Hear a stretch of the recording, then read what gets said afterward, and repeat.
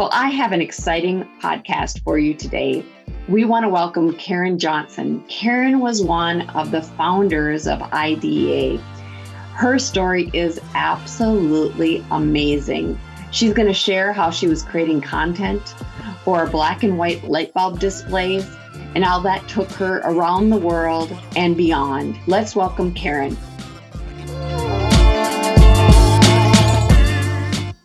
First of all, today on the IDEA podcast, I want to welcome Karen Johnson. So thank you so much for joining us today. Oh, thank you very much for inviting me. I'm very excited to be here. So you are a long time, probably one of the founders of the IDEA organization. I am one of the founders. Yes. Okay, that is so amazing. So back me up. Tell me a little bit about how did the organization start? What did it look like at the beginning as you got involved? Well, this was really exciting. It was, we got into animation, got in 1982 with the Brewers, and we started doing scoreboard animation with them. And then more and more baseball teams started doing scoreboard animation. I mean, not animation, but doing replays and video replays. And they wanted to organize and have a meeting. And we were doing animation back then for every single baseball team, in the country. And so they all wanted to organize.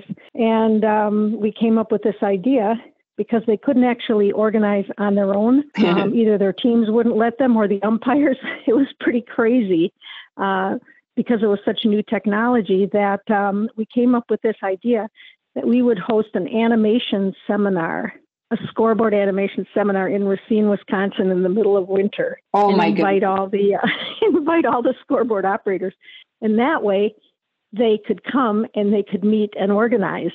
So the idea wasn't formed back then yet until they came to Racine, Wisconsin in the middle of a blizzard, probably, 24 inches of snow.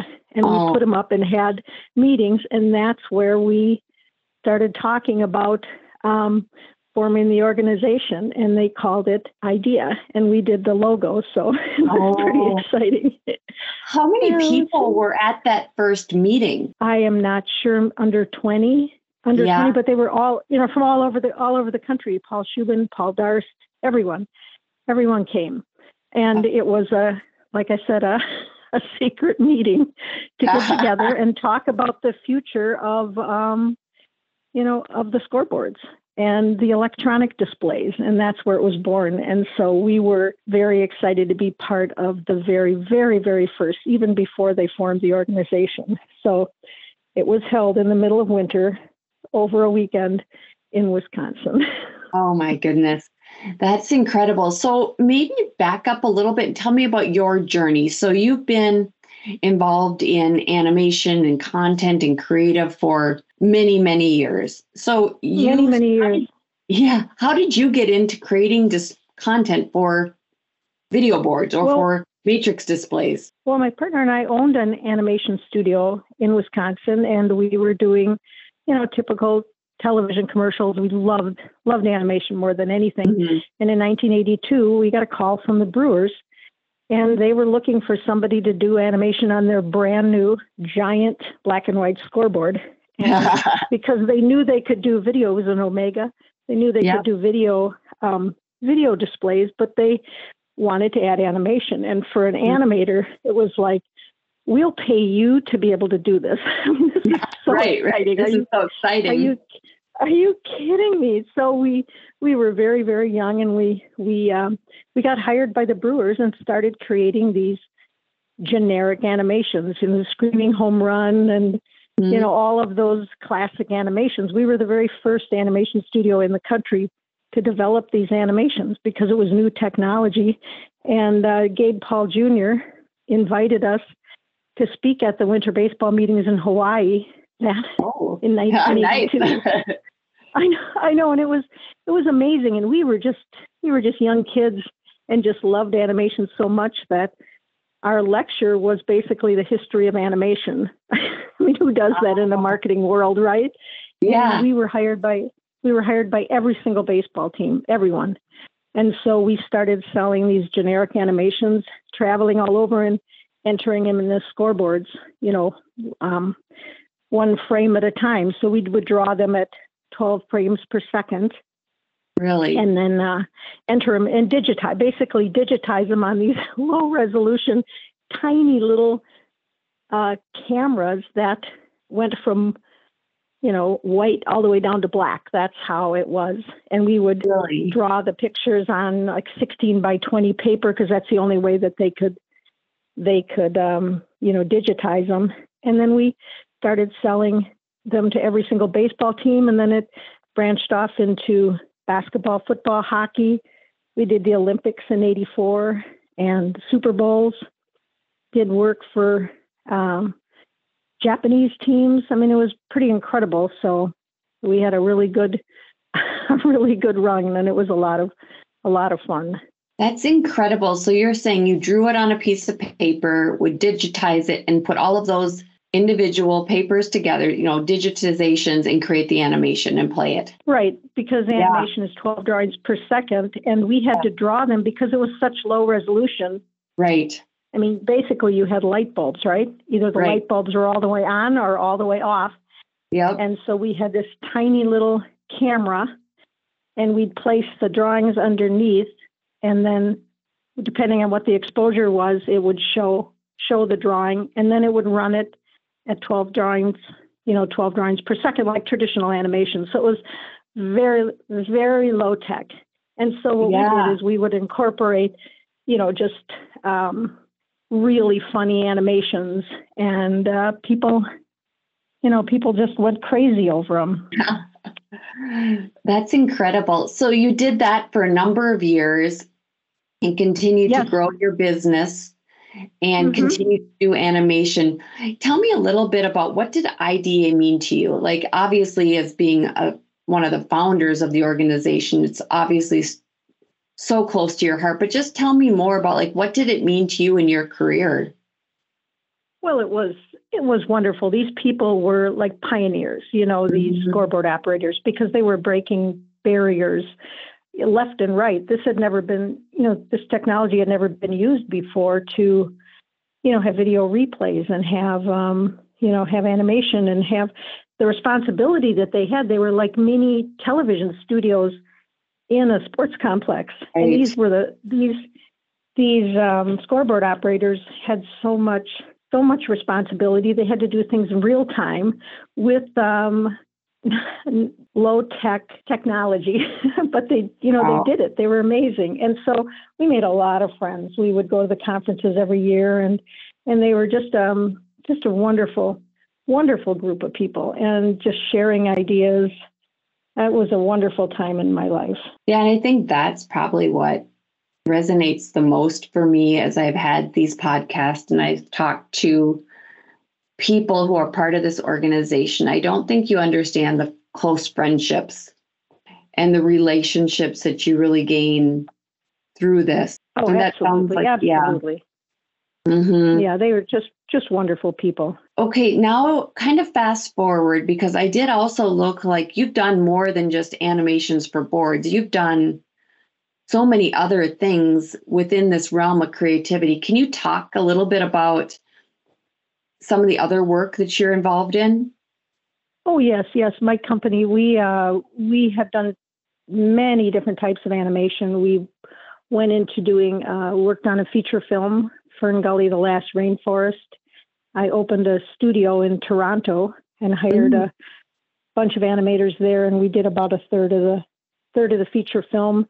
And then we also expanded into computer games in the early 90s, when it was just another new field. I love to get into things that are emerging. And we started working for, started with Pitfall Harry, the little computer game, doing pixelization, because we were familiar with scoreboards and low resolution, so we were primed to do that, and then worked our way up into doing game development, and then working for Fisher-Price and Disney, doing a lot of their games in the 90s. So that was a lot of fun. And then we got into doing,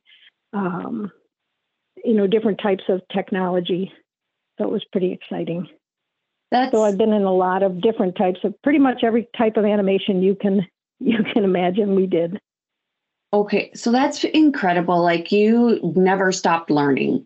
You continued to see No. what was new and different out there and wanted to enter into those spaces. What gave you the confidence to do that? Well, I just believe that if you set your mind to something, you can definitely do it. And I love new technology. So one project we worked on was we were getting into the virtual worlds, Mm-hmm. where you built online virtual worlds, and Yeah. I didn't have enough animators, so I researched and found a company, a small company in Belarus, and hired the programmers and animators there to help work on it, and flew over there. It was quite Oh my interesting. And this Yeah, was so a we did woman in the 80s and 90s in a technology field, yes, right? yes, yes. And so, yeah. And so that wasn't, first of all, it wasn't as common, right? And you were probably one of the few women that was part of IDA. And, and also in some of these other spaces, there probably weren't very many women. Oh no, not at all, not at all. Yeah. Especially especially in animation. It Right. was mostly men, and I was just always driven by my love of animation and how you could push the boundaries of animation, and we always stayed true to our love of 2D animation, and Mhm. and just like I said, we just pushed the boundaries, and so I was always fascinated by technology and looking for new ways to use that technology. So this is a question because I'm part of the women's group at IDA, and you'd be surprised. Like, I think that was the last time, how long ago was it that you were at a conference? I know when when you were nominated and part of the GMAs, but have you been since, in the last 3 years or so? No, I have not. You'd be surprised. It's crazy. You walk around and there's women. Really? The Oh my bathroom, there's a gosh. line now. Oh, I will definitely come to one. I will. That sounds so exciting. Yeah, you Definitely could. different back then. It was, yeah. And even when I was started, oh gosh, in the 90s, I was one of the few, and you never waited in line to go to the bathroom. But now we're waiting in line sometimes to go to the bathroom. I'm like, that's my measuring stick. That's your measuring stick. That's hilarious. That's Yeah, hilarious. Well, yeah, Liz Burke Brown she was yep, the first too. She was yeah, she was the first woman too. That was exciting. yeah. That's incredible. So tell me of other memories. What is one of your favorite memories of the industry or IDA as a whole? Well, again, just the conferences, just being with people, and um, you know, learning the new technology and just making friendships. Hmm. That was the most fun. Hmm. That was really the most fun. What about, okay, you've done tons of animations, right? What has Hmm. been like, what were some of your favorite that you remember creating and then seeing on the displays? Well, one of the craziest things was because again, it was new technology and Right. Yeah. extremely low tech, and that's why a lot of times we got called to do animations. And the Olympics in Los Angeles, that was an example. They had two scoreboards. They had a black and white and a color side by Okay. side. And Marvin Hamlish, created the song "Welcome" for the Olympics. And we got a call that they had done all of the color video. I mean, the color video filming, right? Yep. Because you could use traditional filmmakers and editors to do that, but they had absolutely nothing for the black and white scoreboard.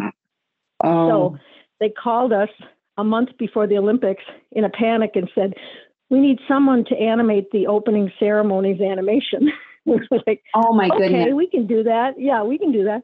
And so it was the word "welcome" in 14 different languages, and again, we had to do that by hand. So Oh my gosh. right now, graphics, you want to spin the word "welcome," you just push a button. But back then, we had to literally, uh, you know, type out the word and then enlarge it and spin it around on paper, and each was an individual drawing. So for How did 2 you minute do film. that? Well, you just had to use technology to blow up the word, and then you animated it literally on paper. So the whole thing was done on paper in 2 weeks. And then I flew out there to digitize it. And I flew out to Los Angeles, and we had 2 weeks, about a week before the Olympics. And I had one helper, and, he helped me do the digitizing. And it was, again, a tiny little control room way up at the top. Yeah. And the color people were at the end, and then us little black and white people were at the beginning. And then, 3 days before the Olympics, someone ran up the stairs panting because we were practicing and showing it on the board. And they said, "Japanese is upside down." We're like, "Oh my God." We had the word. We're like, well, who's going to notice? But we could tell all the Japanese people in the audience to stand on their heads or something. So we fixed that. we dodged that bullet. And then we were running it, but it's not like traditional video and audio. It's not connected, right? It's a computer running an animation basically, and audio separate. So we kept practicing and practicing and practicing to get it synced up. And the hours before the Olympics opened, the sync was off. So it was like almost 30 seconds off.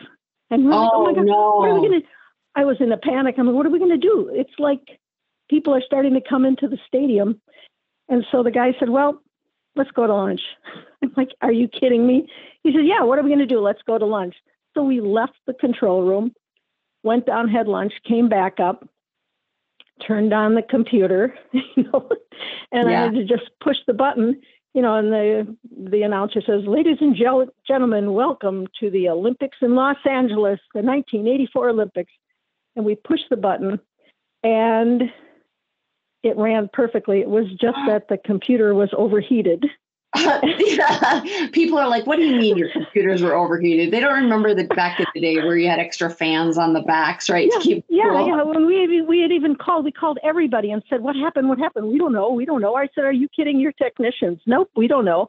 So by just going to lunch, then it ran perfectly. And the funny thing was, we had some issues with the color video because the color video people thought, you're just inferior black and white scoreboard people. Right. We're the real show. So we had all this animosity between us. And then the Olympics, then the opening ceremonies came on, and our animation ran just perfect time. And then the color was beautiful. And then they released these foil balloons. Yeah. And they hit the power lines, and both scoreboards went out. And because ours was low tech, our black and white scoreboard popped back on, and the color would have stayed out for a while. So, as you walk past their control room, you're kind of strutting like, see, I think I did a raspberry on the balcony.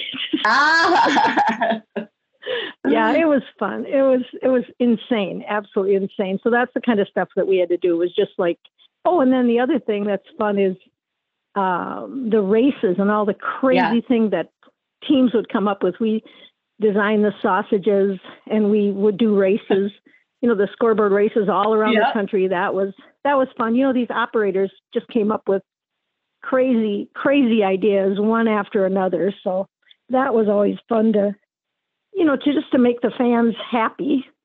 Right. Is the crazy things they would come up with. Oh, that's amazing. That's absolutely amazing.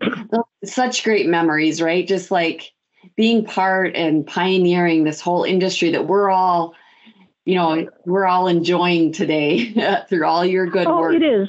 Oh, thank you.